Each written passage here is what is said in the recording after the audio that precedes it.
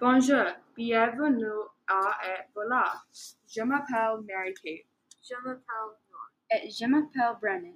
Today we will be talking about l'école maternelle, or more simply, la maternelle. What is la maternelle? La maternelle is preschool and kindergarten in France. But although maternelle is similar to preschool and kindergarten in the US, it is also different. Different? How? In the US, you start kindergarten when you are 5 years old, but in France, they start at age 3.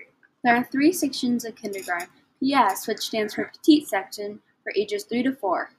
MS, which stands for Moyenne section, for ages 4 to 5-year-olds. It is equivalent to pre-K in the US. And GS, which stands for Grand section. The kids in GS are 5 to 6 years old, which is equivalent to American kindergarten.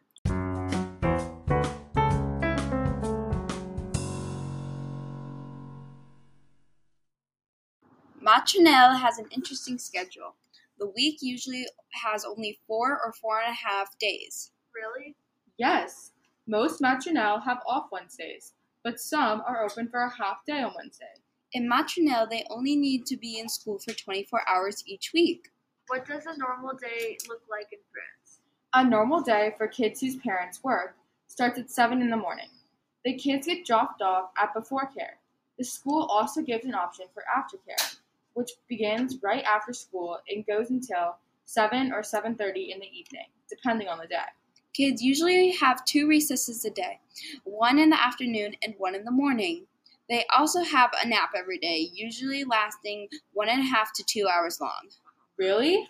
They have subjects like reading and writing and start learning English at a very basic level. In maternelle, children don't have to wear a uniform when they come to school, but they do have a dress code to follow.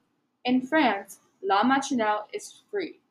Parents don't have to pay for preschool like you might in the US. This is one of the differences between school in the US and in France.